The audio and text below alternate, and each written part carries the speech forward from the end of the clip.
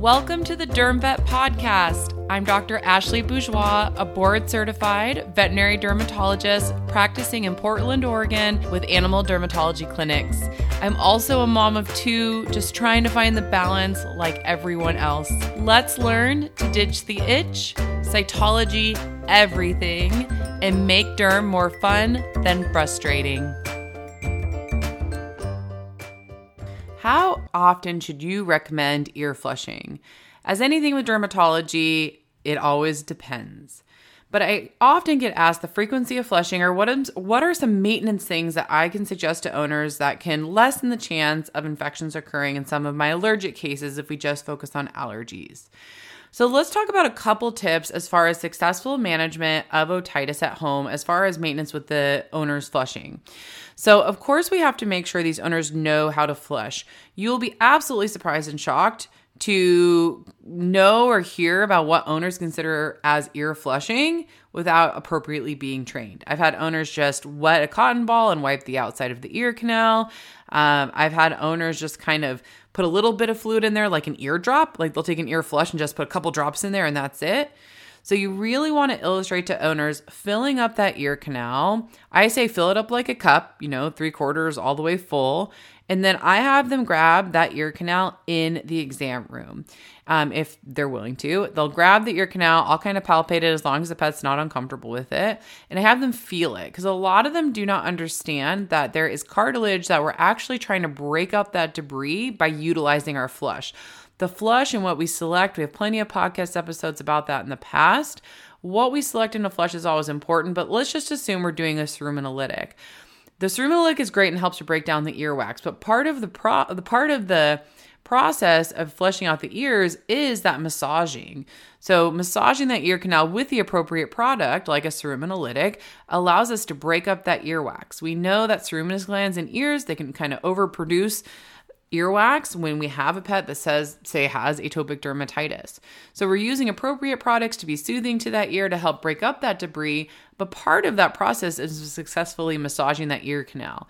So I usually have owners grab onto the ear canal. We have ear canal models in the room so they can see the L-shaped portion of the ear canal. They can understand that it's not just a straight piece of cartilage going through, and actually massaging that allows us to break up that debris, but that we do need to really grab on, massage deeper portions of the canal.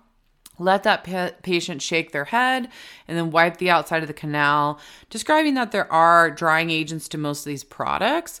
And so that's going to make it so we don't necessarily need to go in with a Q-tip or anything to that nature. So before we start messing around with the frequency of an ear flush, we have to make sure that these clients are actually capable of doing an appropriate ear flush. Sometimes we do the first few in the clinic. If the owners feel uncomfortable, we can educate them on more in depth. But then also, if they're really painful or uncomfortable, we may start out doing some ear flushes at first, getting that under control. But I really like to try to educate owners on being able to do this long term because that becomes extremely important in the longevity of us minimizing how many chronic episodes of otitis that particular patient has. Now, coming down to frequency, obviously the frequency of ear flushing can vary a ton. It depends on what we're treating, right? If we have a Pseudomonas otitis case, we may be flushing that ear canal daily, every other day to start to break up that biofilm. We may be using multiple products in that case, depending on what we're treating. And so we're going to be doing it more often. Of course, we really have to take into consideration how comfortable that pet is. Is it an ulcerative, painful ear?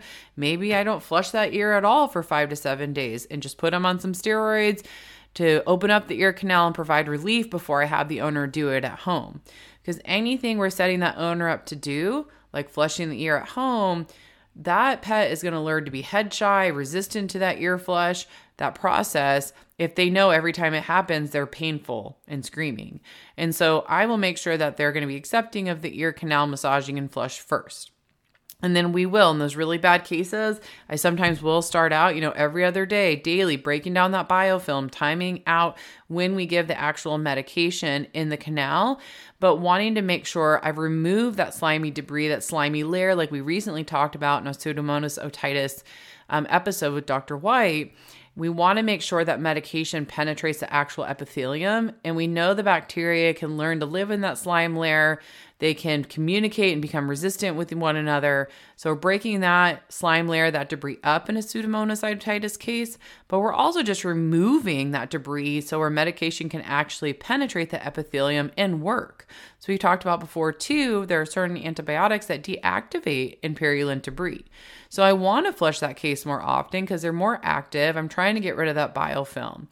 So when you're deciding how frequent we're going to flush, make sure you kind of understand, why are we flushing in the first place? So in a Pseudomonas case, it's really active. I may calm them down with a steroid at first, then implement flushing, like I said, very often so that I can use that topical medication more effectively. Now, as we move along and we see cases that are improving, or say we have like a moderate yeast otitis case, it's kind of dry, flaky. I need to remove the debris in there, but I don't necessarily have something like a crazy slime layer in there. I may start that case out if I'm going to also treat them with a topical medication for the actual yeast infection, maybe once a week, twice a week, kind of depending on how much we're going to be using the topical medication, how much debris is actually deeper in that ear canal. I do have some cases of infection. If it's just kind of a mild to moderate yeast or cocci bacteria under the microscope, I may just treat them with a flush. I don't always put them on a topical medication if they're not really uncomfortable, swollen, depending on how symptomatic that patient is, and if I need other things like potent topical steroids in my products. So then I may flush them a bit more often at first, because that's basically acting like my therapy as well as removing the debris that's in the ear. When we get to the maintenance portion of flushing, obviously this can vary. Every pet, every dog is an individual. I'd say it's pretty common for me to have weekly flushing on my patients that tend to break out with otitis. We'll usually use something more antiseptic and then try to get them to a cerumen-olytic, though I certainly have chronic cases of otitis, infective otitis, that we do have to keep them on more chronic antiseptic properties like anti-yeast therapies or antibiotics within the medication itself, or chlorhexidine. But I really like to try to switch them to a cerumen-olytic if I'm able to, for that long-term maintenance. If I find out that weekly is not working, then we'll just increase it to twice a week. There's not really a magical way I implement it. Again, I have some cases that do just fine and every other week flushing that the owner can increase if needed. I have some that do need it more often. If I have a case and I'm not exactly sure, there's a couple different ways I'll time out when I see that ear case to decide if I can either go further apart in my frequency or if I need to do it more often. So if I have an owner where I'm just not sure they're flushing well at home, I don't know if the flushing they're doing at home is effective and going to really help that particular patient, then I may decide to actually have that owner flush the morning of our appointment.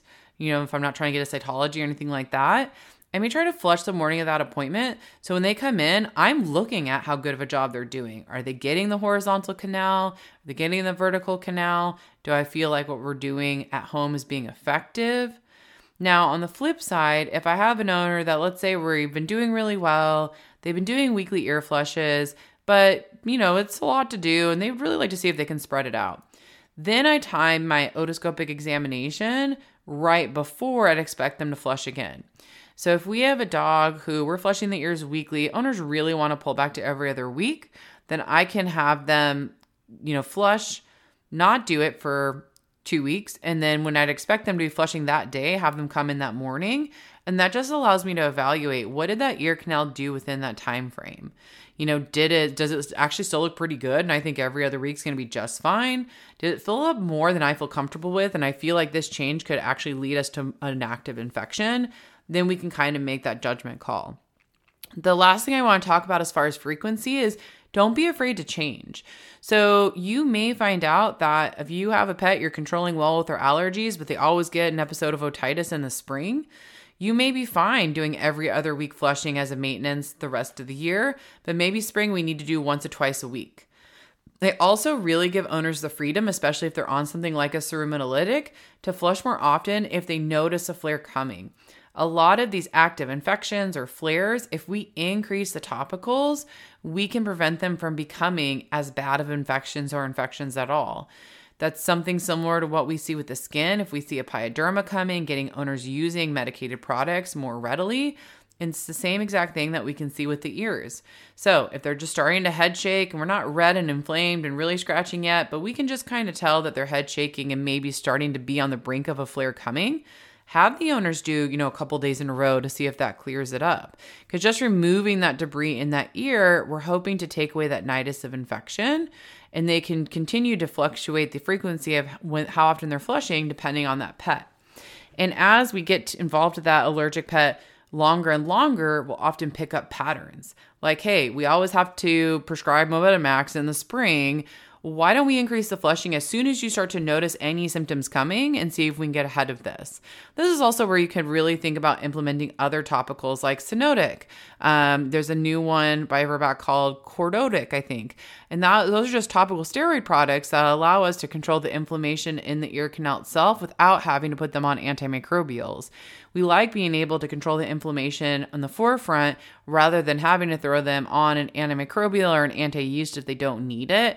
So we're seeing more and more ways that we can utilize topical products like the flushing and the topical steroids and see if we can get ahead of the point where we don't have to put them on antibiotics or have them really progress. So frequency of flushing, just like anything else in dermatology, is not straightforward. There's a lot of gray areas where we can fluctuate. As you get more experience and really understand, why am I doing this? What am I treating? What am I trying to accomplish here? What can the owner do? Are they effectively doing it? That's when you can really start to get a better comfort level of how to make the changes to these cases. And sometimes you're wrong. Sometimes they make a change like, let's flush less often, and it doesn't go well. But being comfortable with making those changes, educating your owners so they're on board, will really help in the long-term management and your comfort level with managing these otitis cases.